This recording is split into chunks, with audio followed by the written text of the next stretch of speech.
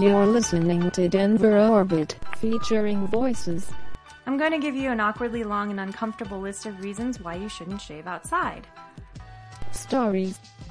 Now, he was very outspoken about the effects of war on himself. And music from Colorado's creative community. Listen at denverorbit.com or on Apple Podcasts, Google Play, Stitcher, or most other podcast apps.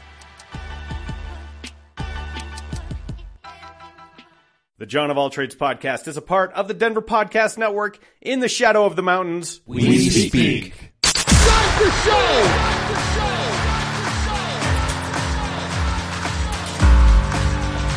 You have all made it to the dance. You have all made it. Start the show! Coming to you from the X-Axis, it's John of All Trades with your host, John X. Welcome to the John of All Trades podcast, episode 208. Your host, John X. Thank you for joining us. Glad to have you back once again. And on this week's show, I've got Dan Grant. Dan Grant is someone I met last summer when I went to the Colorado Independent Publishers Association meeting and talked about podcasting. Really fun event, met some really cool people there. It's kind of the gift that keeps on giving here. I met Joan Rogliano through that. I met Sandra Murphy, who's a voiceover artist, through that.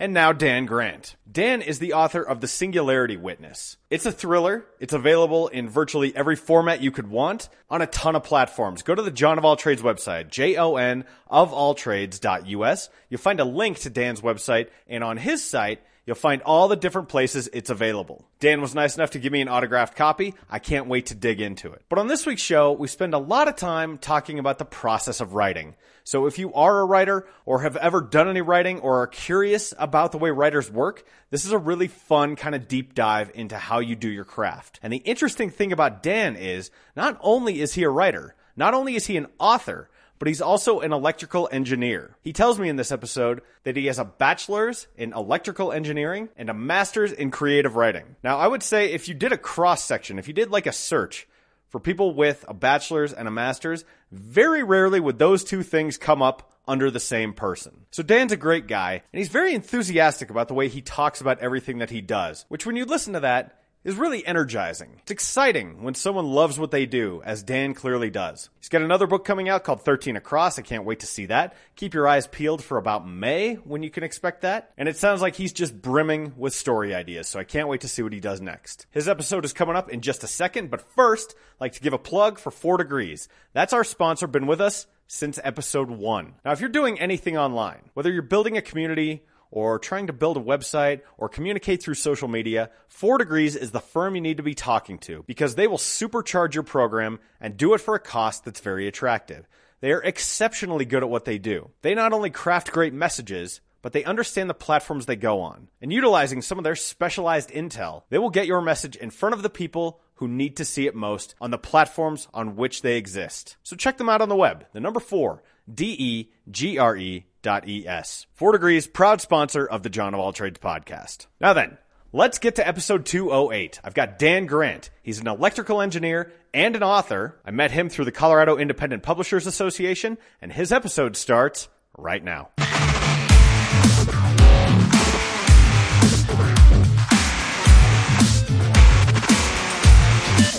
Originally, in both of my stories, I wrote them in the late 90s. And I took some time off with my job and stuff. And I tried to write like, at the time, like Tom Clancy. I was big. I was third person omniscient. I wrote a lot of mass to my stories. Right. And those don't really work in today's society or in today's readership with thrillers. Thrillers are a lot more pace-oriented and stuff like that.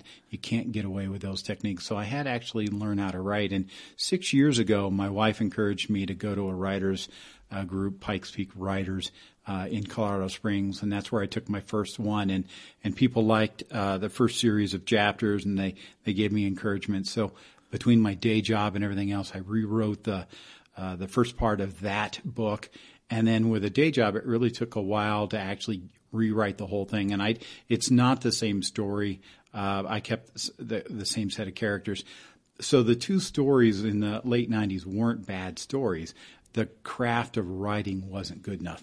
And I didn't work hard enough at the craft of writing to be a storyteller to really make the stories sing, make the stories have a voice of their own. My career took off. The stories went in the drawer.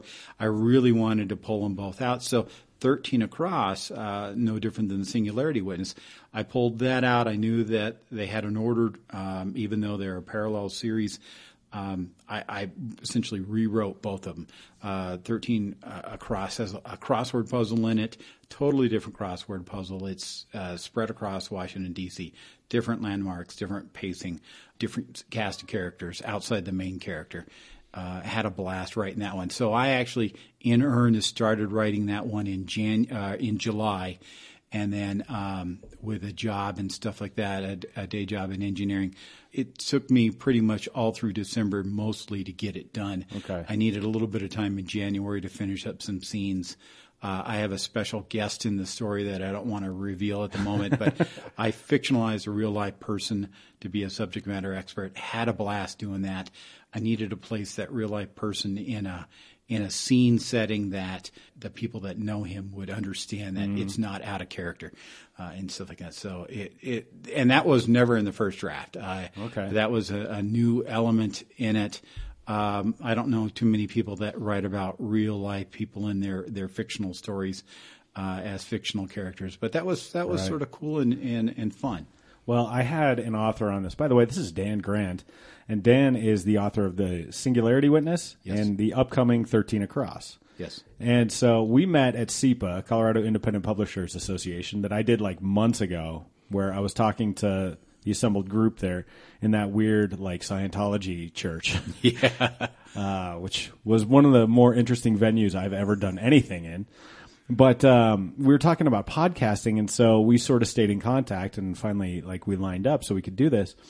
What struck me about your story in particular is you alluded to your day job. Yes. And that's electrical engineer, right? Yeah, so in my brand of engineering, I do facilities and buildings and plants and manufacturing. And I've really been blessed since high school working in this career field. I've had the opportunity to work in hospitals and research clinics and the Department of Defense. I've been in some really cool places, and one of the things that really jazzed me up, especially about the Singularity Witness. Do you have security clearance? I did have a secret level clearance, but it actually had nothing to do with my jobs. It happened to be a side project that I was working with the Department of Defense, but not when I went to Thule Air Base and Vandenberg Air Force Base. I actually didn't need my clearance at those points and stuff.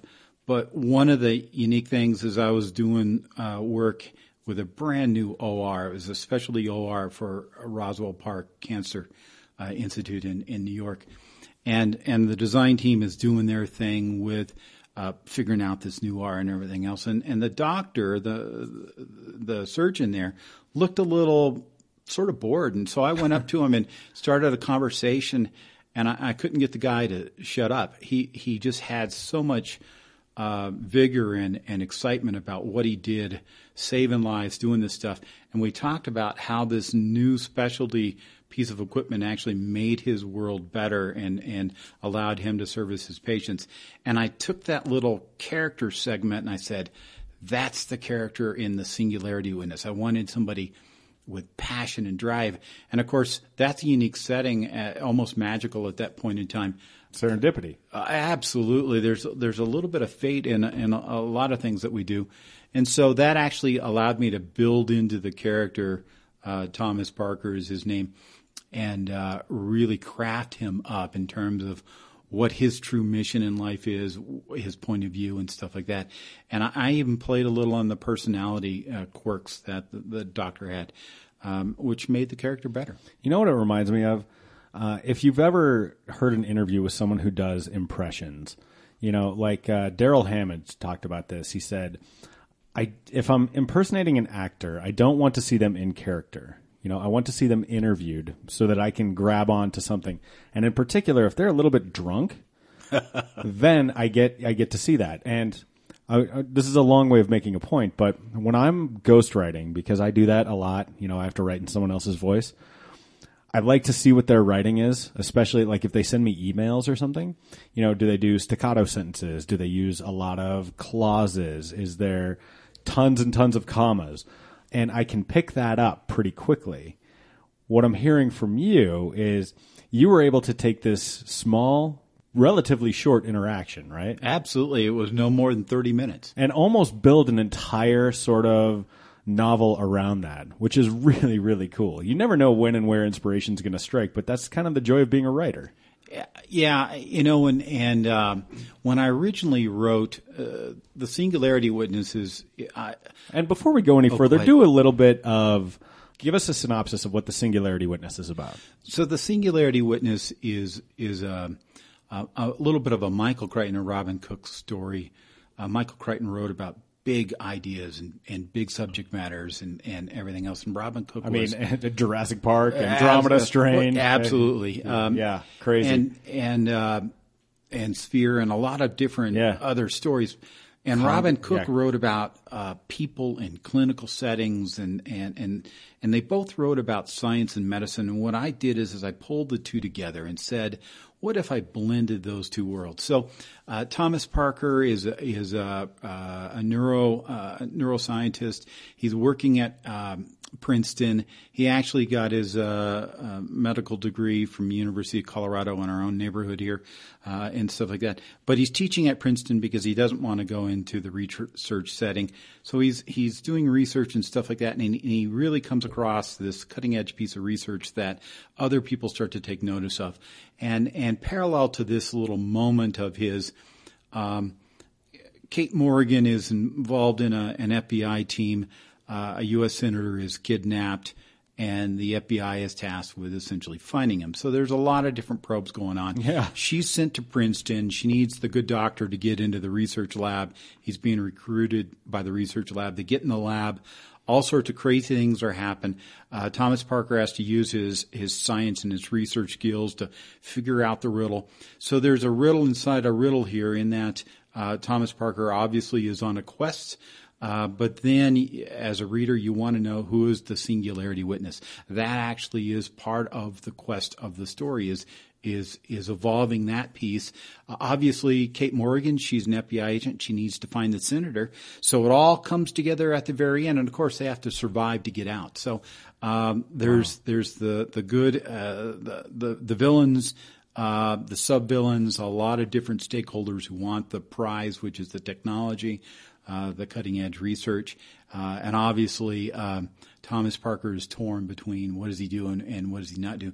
Kate Morgan actually finds herself cut off from the bureau. She's inside a research institute. She can't communicate with anybody else. She has to make decisions and everything else. So she's caught up in this ethical dilemma of what's going on and everything else. And she actually is a medical doctor who chose to leave medicine and go into forensics, and that's why she's working for the FBI.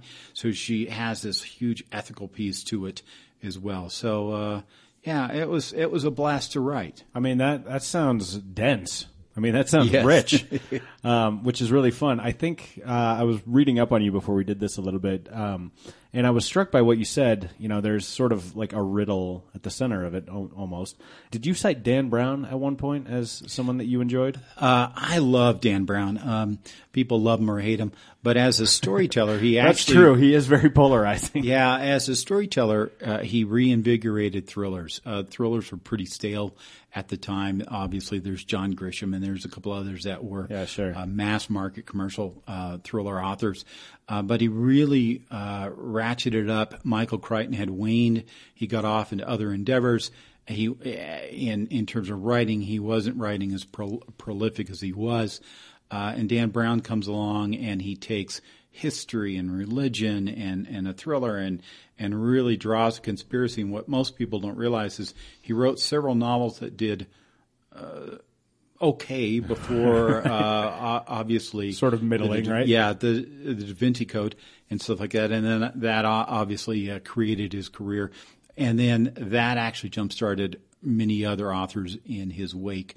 No different than J.K. Rowling did with young adult and stuff like that. She really created a marketplace and stuff like that. So I have a lot to owe to him, to John Grisham, obviously, to Michael Crichton, Robin Cook, a lot of masterful writers who came across. Matter of fact, an interesting thing about Robin Cook, most people don't, you may not even remember the movie off of the Coma book, but when he came out with his thriller, people didn't even know how to categorize it. And one reviewer called it a hospital thriller.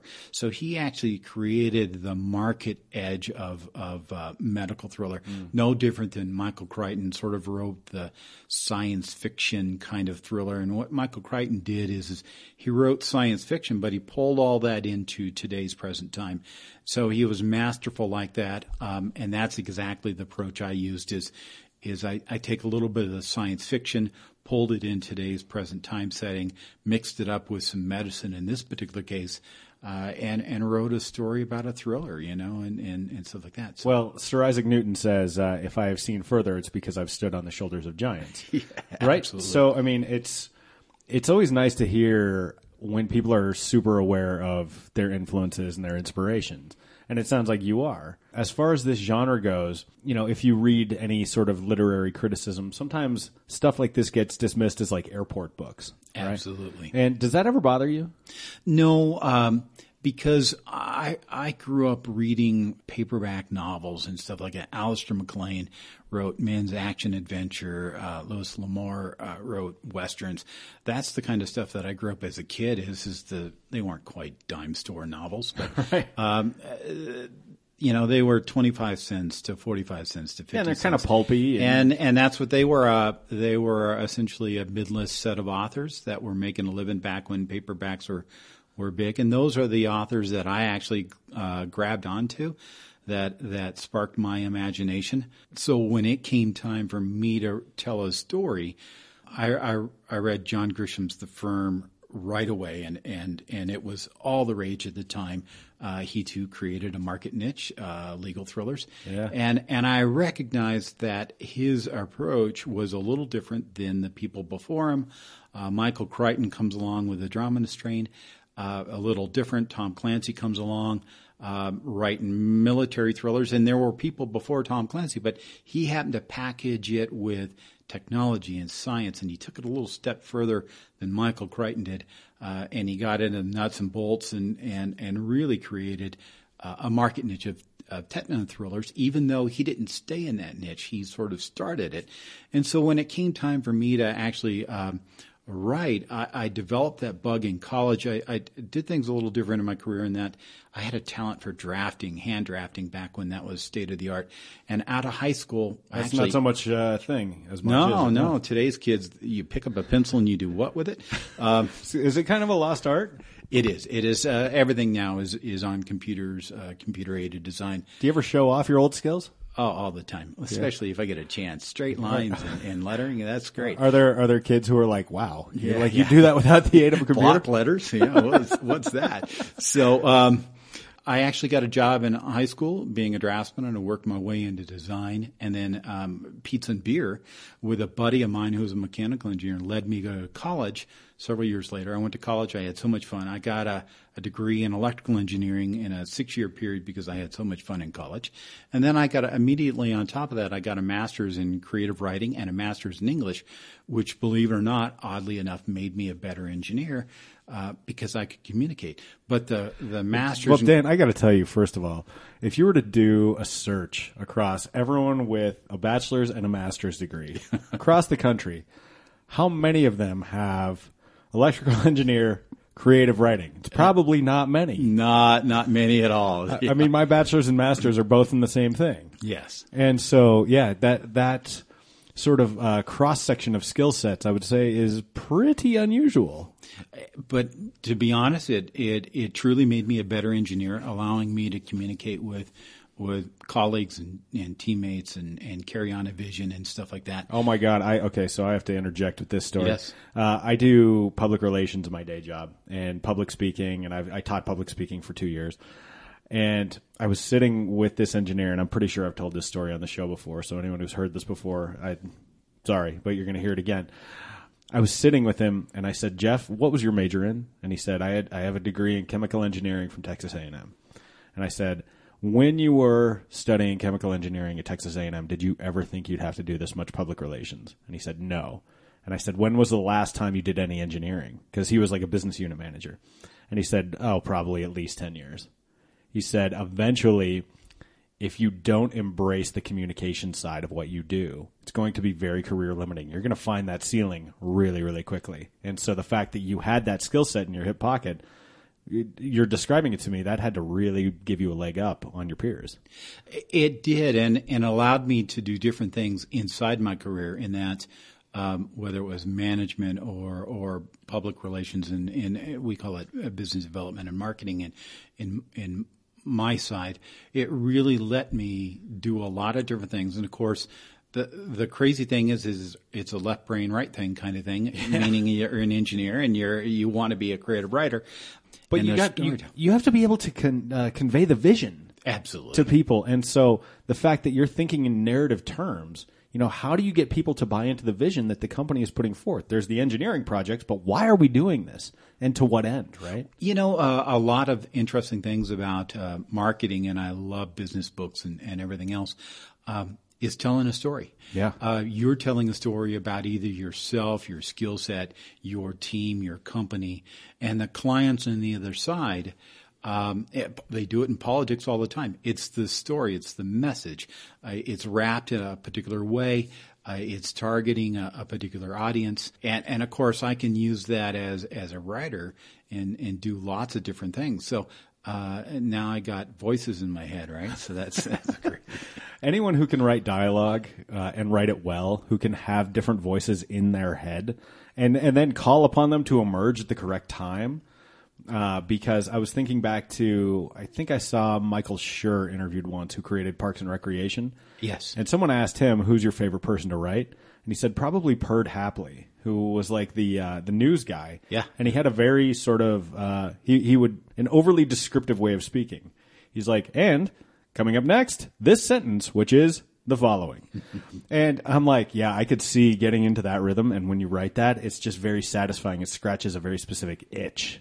Do you have that with your characters? I do, and one of the unique things is that my FBI agent, her name is Kate Morgan, obviously a woman, and in the first book, I actually got 2 pieces of advice from a nonfiction agent. We had coffee together, and he asked me about the Singularity Witness, and the first question he asked is, was it a series? And I said, yes, sir. And then he said, is there a romantic element between the hero-heroine? And I thought a minute, and I said, yes, sir. So when I was writing it, I really had to create a little bit of sexual tension. Obviously, they meet as strangers. She has a quest. He has a quest. They're actually opposite at times. They come in and out of their rhythms as characters. But in the end, they have to work together to survive. But I put in a little bit of the romantic sexual tension in the setting, and I had fun with it. One of the things I had to do as a guy writing a woman is I had to make sure that it was honest. It met who she was as a character. I had to play with it a little bit. She had a voice different than his voice, and obviously the villain had a voice. Mm-hmm. And the great thing about villains is you can make them really nasty and really crazy. And villains often have a voice, and because their villains are the heroes of their own stories. The great thing about I like that. That's really good. A villain is a hero of his own story. Oh, absolutely. And if you flip that side of the coin, you can actually tell the villain's story, which is really crazy. They have it's like the play Wicked. Yeah. Oh, absolutely. Yeah. They want to save the world in their own mindset or fashion it or create it and stuff like that. And a lot of them go to dastardly extremes to make that happen. And that in my book actually created the ethics of what would people do to go to those extremes. And history is a great teacher. Even in this country, some of the government enterprises went to pretty serious extremes. We don't have it as much in today's society as it was pre-World War II and during World War II, but it's pretty sad, some of the things that the government if they weren't directly in charge of, they sponsored, meaning the money was behind it and the vision was behind it because they needed to achieve that. And of course, you could go across the globe and see other things too. Well, and I think depending on your political ideology, there are those who would disagree with you to say that was that is less so today than it was back then. Yeah, we don't hear about it as much, which is crazy. We know it's out there, but we're not getting the exposure to it like we did in other avenues and stuff like that. Yeah, I think that's fair. When I was writing for one of my clients, I was writing descriptions of houses for this real estate agent, and they were like $1 million homes, and so really, well appointed, super fancy, real high price point, which was a rhythm of writing that I wasn't used to.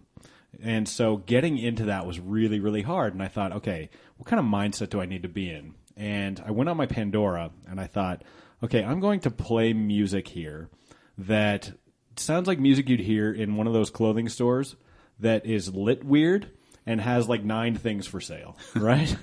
When you walk into one of those super fancy clothing stores, there's like 3 people working, they're all texting, and you're like, how does this place make any money? Absolutely. And so, but I found a station and I go, okay, this is perfect. And it got me sort of in this really like fancy, highfalutin kind of high culture mindset. And I was able to bang out the description really quickly. What I'm curious about is, given all the different elements that you have in this book, medical thriller, some science fiction, suspense, you mentioned romantic tension. When you were writing these different elements, how do you sort of get in the correct mindset to do each of them? They say for most writers in general, it takes a little bit of a warm-up period. So you start, and some people can turn it off better than others, but it takes me about 20 minutes to get into a rhythm. And I can't listen to music. What I actually do, I can't listen to music with words. I'll say that. I can listen to music without words, but if there's lyrics, like, I'm not writing. So I actually have stuff that I got off of YouTube. One is harbor and the ocean and the boats and stuff like that. And then the other one I have is seashore stuff. I like to have a little bit of noise that goes on that actually won't influence me so that I can put my brain to focus. I did go to do some classical music for a scene. He's a good guy, bad guy kind of thing, but he's necessary in it. And he's doing something really evil to somebody. And he's listening to classical music in the background. And I said, the only way I can write this is if I go to that. So I went to a New York radio station online, and I listened to jazz and classical music, and I said, this is working. So, well, my vocabulary is more movies than it is books, unfortunately. And so when you described classical music underscoring someone doing something really evil, the first thing I thought of was Silence of the Lambs. Absolutely. Right? I mean, you picture Hannibal Lecter in that cell when he gets the better of the guards. Yes. Spoiler alert for a movie that's 27 years old. And has had sequels. Right.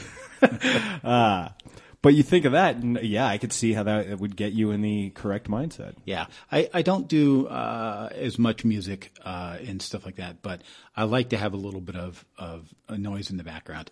Do you do writing exercises? I don't, not anymore, because mainly I want to actually put myself to work. So I don't, matter of fact, I have so many story ideas in my head that I don't do the writing exercises. I just get to work. Oh, good. Okay. So you're like Allen Iverson. Like, we're talking about practice. Yeah, practice by doing. Yeah, it's like, come on, let's get to game time. Why are you busting my chops about practice? Yeah, absolutely, absolutely. I'm also a plotter. So what I'll do is I'll plot out the story, and then I free write in between those plot points. I love the creative aspect.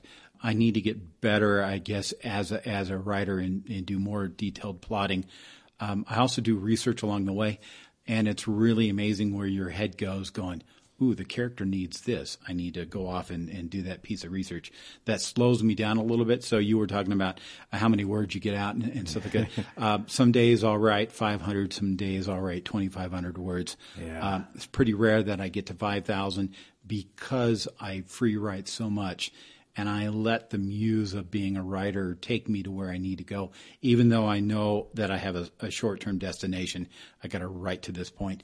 It was a blast in 13 Across because I knew it's based on particular 7 different stops in the city of Washington, D.C., I knew I needed to get to that next stop. The question was how, or what did I need to do, or what plot twist did I need to put in, and letting your mind just sort of run with that. And the other advantage is if you're thinking about that and you're free writing about that, you get up and you take a break, and then all of a sudden your head goes, oh, the character needs to do this, or you forgot that because it didn't set it up right. Is that ever challenging to come back to, though? Because sometimes I'll be writing something and I'll know where I want it to end up, and you end up writing that part, that spark of inspiration. But there's almost like this preamble that you have to establish it and you have to set it up correctly.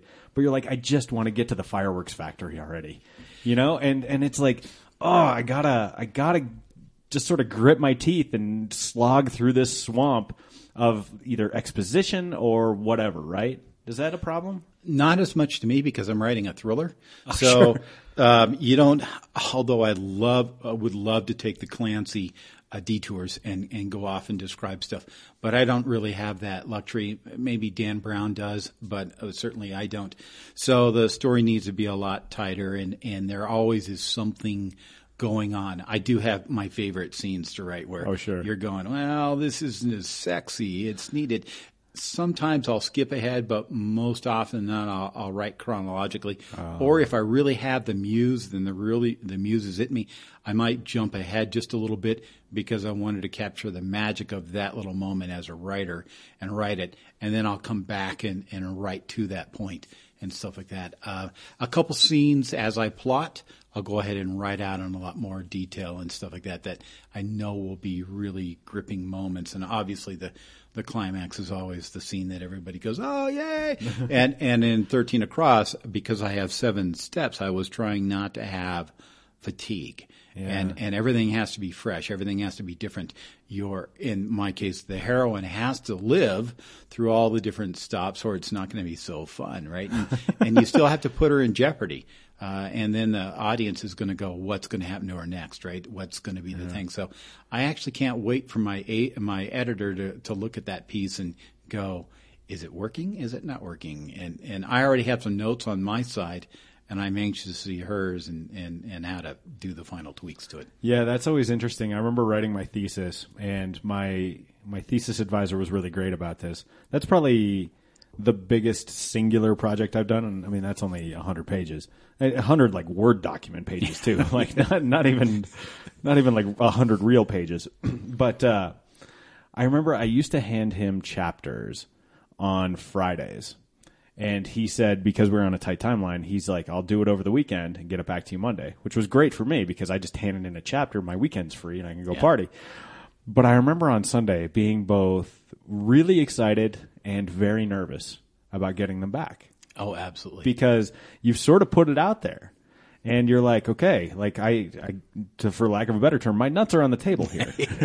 Yeah. Right? Yeah, absolutely. And you're going, okay, like how bloody is this page going to come back? Yeah, absolutely. Well, I know for a fact that I don't suck, meaning the material is just not horrendous in either book. The question is the manuscript or is the story going to sing?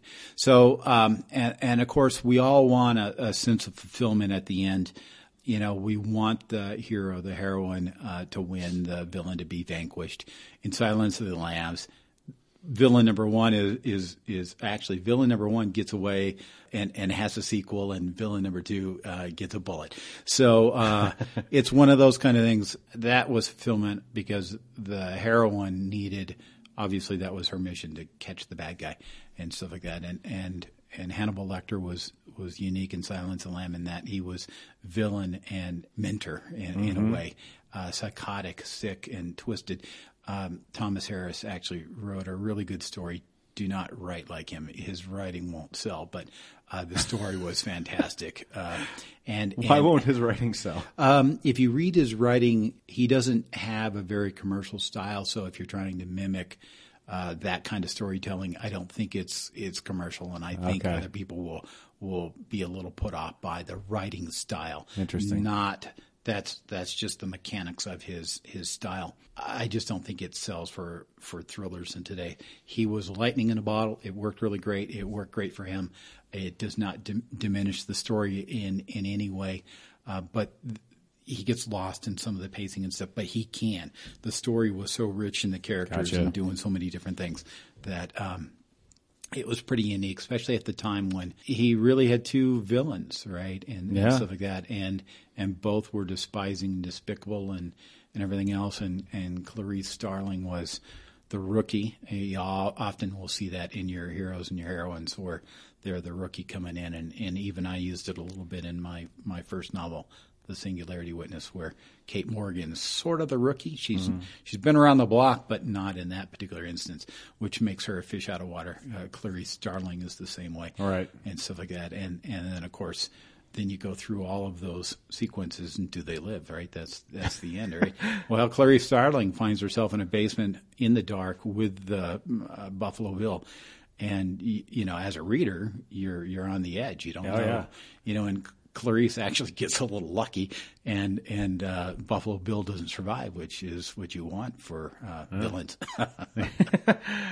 It's funny, you brought something up, and it's always interesting to me to know where our strengths and our weaknesses are. In terms of writing, what are you best at? That's a great question. I actually had to relearn how to write thrillers. I took a class from a thriller author. He writes historical thrillers named Steve Berry. I had to really relearn. I had a master's degree in it.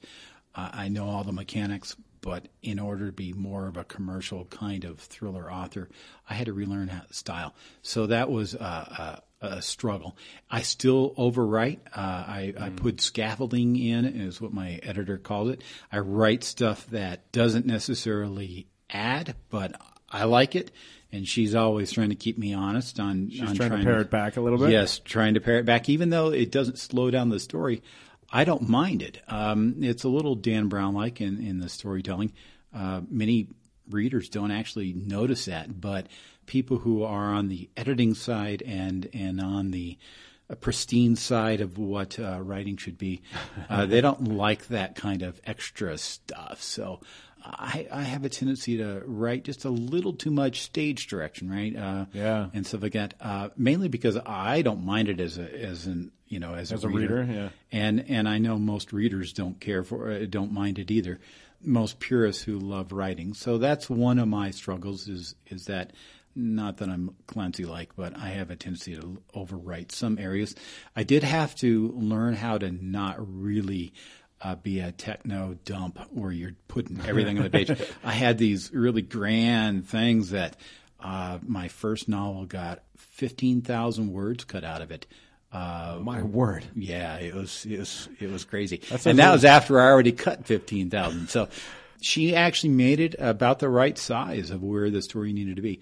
I'm not that prolific right now, meaning I'm trying not to busy up the story. Yeah. I struggle as an author. I actually struggle to read stuff, meaning read other people's material, mainly because now when I read, what do I want to do? I'm an engineer by trade. I want to dissect it. I want to break it down. Yeah. So it slows me down. So I actually don't read as much for enjoyment now as I used to, when you used to just gobble up novels, and now I want to dissect them going, well, that worked, or that sucks, or whatever, and I'm still learning as an author. I'm still trying to get better. So I'm not as much of a vibrant reader as I should be. Well, what's funny is people used to ask me, they're like, oh, I bet you listen to a lot of podcasts. And there was a stretch there for like 2 years where I didn't listen to any podcast but my own, just because that was like the last thing I wanted to do. This is my job. I spend a lot of time with huge chunks of audio. I didn't want to spend more time with huge chunks of audio. Yeah. Thankfully, I've come back around because there's some new podcasts out there, some new formats, people doing interesting things with it, and it's pushed me in new directions, and it's sort of reignited my love for it. But when you are thick in it, it's hard. Yeah, absolutely. And I can't read. It's tough for me to read while I'm writing, meaning if I'm in the day stuff, because your mind will read somebody else's material and go, ooh, that's really clever. And then what do you want to do? You want to put it to work. And I really try to separate myself. But there are moments where you just catch something and you just can't put it down. Yeah. Andy Weir's The Martian was like that. I remember going, oh, I got to read this start to cover. So everything else went to the back shelf, and I had to read that story. I am excited to read The Singularity Witness because as I read, I'll be honest with you, I haven't read it yet, but it reminded me a little bit of a book I read a few years ago by a guy named Drew Magary called The Postmortal, where someone discovers the cure for aging. No one ages anymore. Like, you can still be killed, but aging's not going to kill you. Like, whenever you take this cure, that's how old you are for the rest of your life. And that ends up causing a number of societal problems, as you might imagine. And it becomes sort of a science fiction, medical, a little bit technological thriller. So listening to you describe yours, I'm like, okay, I really enjoyed that book. I think like that one sounds like it'd be in my wheelhouse as well. Have you ever heard of that one? I haven't. Okay. That's a good one. He wrote another one called The Hike that was just kind of weird. But I liked even better. But I remember hearing you describe when you read something and you go, oh, I really like the style of writing here. I like the way this prose feels and the way it flows. I was writing a short story in college and I went and saw Lewis Black perform, the stand-up comic. And he's got such an angry, like, punchy delivery style that I sat down to write character dialogue for my characters, and it all came out sounding like Lewis Black. I go, okay, I got to take a minute from this. Yeah, this is messing up the tone of my story. One thing I'm curious about is you've expressed, at least in some way, everyone wants to have success in this. And that's right. You still have a day job. You're working as an engineer. What is the path forward for an aspiring author such as yourself to make this their profession? And how does that road unfold in front of you? I actually came out as an independent author. I tried the traditional paths, and I had a lot of flirting. I had pitching to houses. I pitched to agents. I pitched to editors. I had people take a look at it, people that wanted to review it. The traditional path takes a long time. It's gone through a lot of consolidation and stuff like that. So I tried that in earnest for about 3 years plus. And realized that I had too many stories to tell, and if I waited in line, that would actually slow me down. That actually doesn't diminish me as an author, as long as I would recommend that every author get an editor. You can't self-edit your own material; you're just too close to it. You need an editor that is in your genre. So if an editor is reading romance or science fiction or fantasy, that probably wouldn't work in my particular case. I needed somebody who edited thrillers, and my editor had worked with New York Times bestsellers and stuff like that. So I was really fortunate. She knows the feel, she knows the genre and stuff like that. She edits a lot of other stuff, but this is one of her areas. The other thing I would recommend is that network in your community or regionally with a writers group that fits you. I actually support several in the Rocky Mountain region. Have a blast. The group that I met Steve Berry at is international thriller writers they do a conference in New York City. That's where thriller authors are. There's one for Mystery Writers of America. There's science fiction and fantasy. There's romance writers. In most genres, if you're a genre-based author, there are those groups. Those groups help make you better. In Colorado, I'm going to brag, we have a couple groups that just are outstanding, that service writers across all genres and stuff like that. That's a great place to start. And then once you get things tweaked and you get ready to go, I would also supplement that with people of like mind in your genre of what you want to write. And if you're an author that wants to do a little bit of everything, pick and choose your spots. Don't quit your J job so soon unless you really get lucky and stuff like that. In my case, I'm phasing down one career so that I can go ahead and start another. You want a couple books under you. If you got stories to tell, write those stories. Make sure that they get out. Be the best crass person you can, crass woman, crass man, that you can in terms of writing well and telling a good story. That is paramount. And if you go the indie route, do not put out anything that is mediocre. I had a boss in engineering that said, strive to be brilliant because anybody can be average. That is truth in that there's a lot of stuff out there, even from traditional authors. But the indie authors, the independent authors get the knock of putting out average stuff. And that's not necessarily the case. There's a lot of talented independent authors out there. I think there's a marketplace for everybody, and you're going to see more traditional authors go indie or go what's called hybrid, where they're doing a little bit of both, whether it's economic or taking care of their fans. Some of them want to write and tell stories. In my particular case, I can't write probably more than 2 stories a year because everything I do is research-based. Sure. But there's a lot of authors that write 3-4 novels a year and stuff like that. Tell your story, and dare to dream, I think, too. Well, yeah, I mean, there's certainly no harm in that. And I think you've done a good job of talking about how you can hone your craft and, level yourself up in terms of skill. But what I'm interested in is what's the path forward for, viability to where you can do this as a living? As an independent publisher, as an independent author, how do you get to the point where you are supporting yourself in that regard? I think in my particular case, it's going to be a backlist. So I'm going to probably need to have several novels out other than striking lightning in a bottle and like Andy Weir did with The Martian and everything else. He could quit his day job. Those are pretty rare. J.K. Rowling with Harry Potter and stuff like that really changed the needle. Short of that, I think it's just a series of good stories that then I'm on books 5, 6, 7, whatever it takes. And then the readers go back and they'll see that story. Yeah. And then they'll come back and do this backlist. They go, I really like this. Oh, he's written more. Fantastic. Yeah, absolutely. And then that makes sense. And I mean, one of the things you hear about from musicians and I mean, certainly podcasters is, first of all, very few people are making money in podcasting right now. But they're like, how do I monetize my back catalog?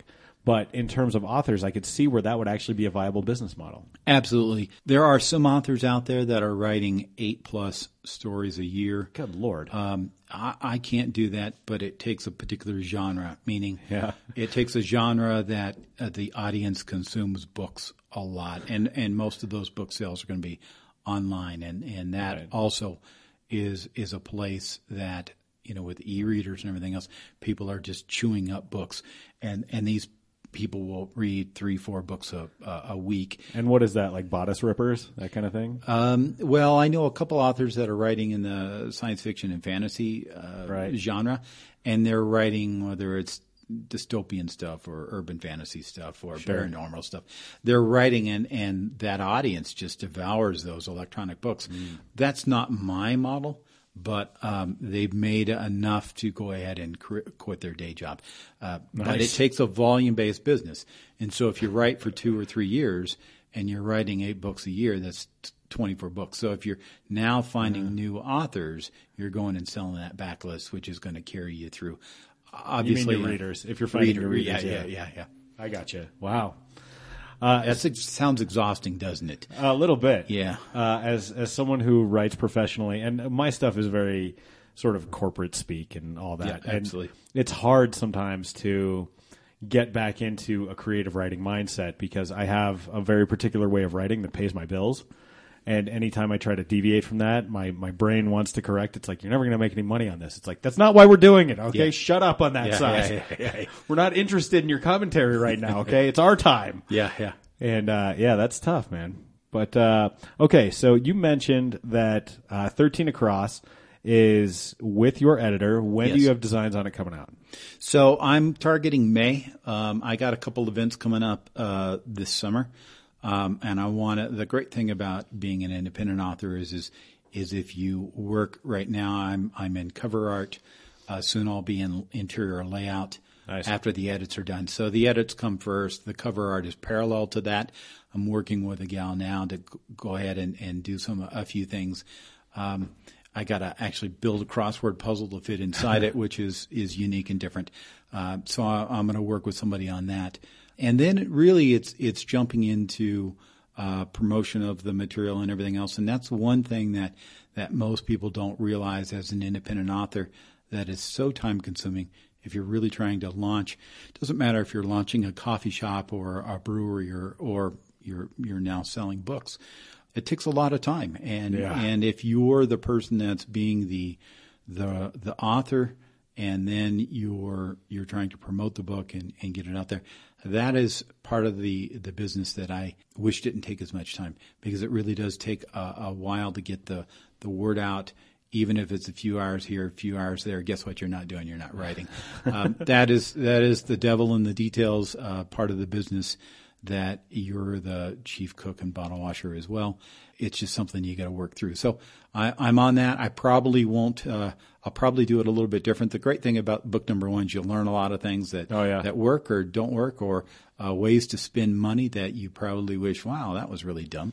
Now I'm a lot more streamlined, a little bit smarter. I know what I'm doing. I built a little bit of a community of readers now. So you have the audience there. I can go ahead and continue to grow that. And then essentially I'm growing my place in a very busy marketplace. It's not as probably writing thrillers isn't as busy and as crazy as writing science fiction and fantasy. I think that's exhausting in that marketplace. Romance as well. There's so many talented people, so many stories out there. I don't know how you get noticed in those marketplaces. Yeah. Probably a lot of hustle and a lot of luck. In my marketplace, it's cluttered like all of them, but I'm writing a little differently than some of the others, and so I'm not piggybacking on anybody else's concept or set of ideas. Well, that's cool, Dan. I think that's as good a place as any to stop. So how about this? Now's the time on the show when we do plugs. Yes. Where can people find more about you? Social media presence, website, anything you want to plug? Do it now. You can actually find me on a good old Google search. My website is dangrantbooks.com. You can find me on Facebook at Dan Grant Author. You can find The Singularity Witness by typing that in a good old Google search, or Amazon. I'm in through the stream of Barnes & Noble. I'm a wide author. So one of the unique things about today's marketplace is where is your business at? And in my case, I decided to go wide. So I'm in I think I'm in 50 different bookstores nationwide. Cool. I'm in several locals. You can get me online. I'm in hardback, trade paperback, and electronic book.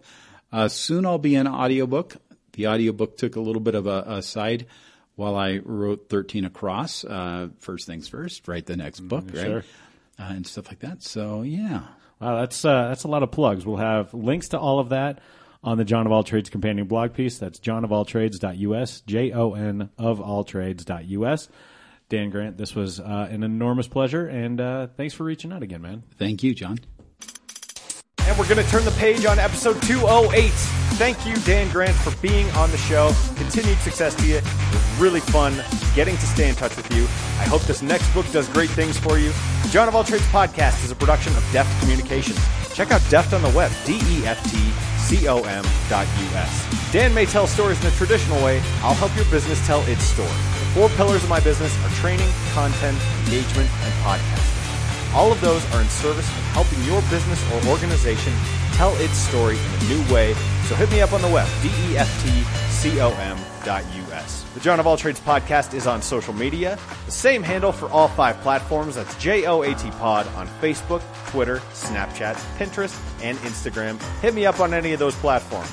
If it's Snapchat or Pinterest, I'm probably not going to be on there much, but you can go ahead and try that. That'll be fun for everyone. The first job series that we do goes up on Mondays. You heard Dan Grant's earlier this week as a draftsman, making $2.90 an hour and having to cook fries and wash dishes on the weekend. I love doing the first job series. Those are available on Facebook and LinkedIn. Again, that's on Mondays. New episodes drop on Wednesdays. They're available on iTunes, Stitcher, Google Play, and about 1 billion other podcatchers, as well as the homepage, johnofalltrades.us. Back here next week with a brand new show. We keep rolling on with new content. 2019 is flush with great guests, so I will see you back here then. And until I hear you again, say goodnight, Grace.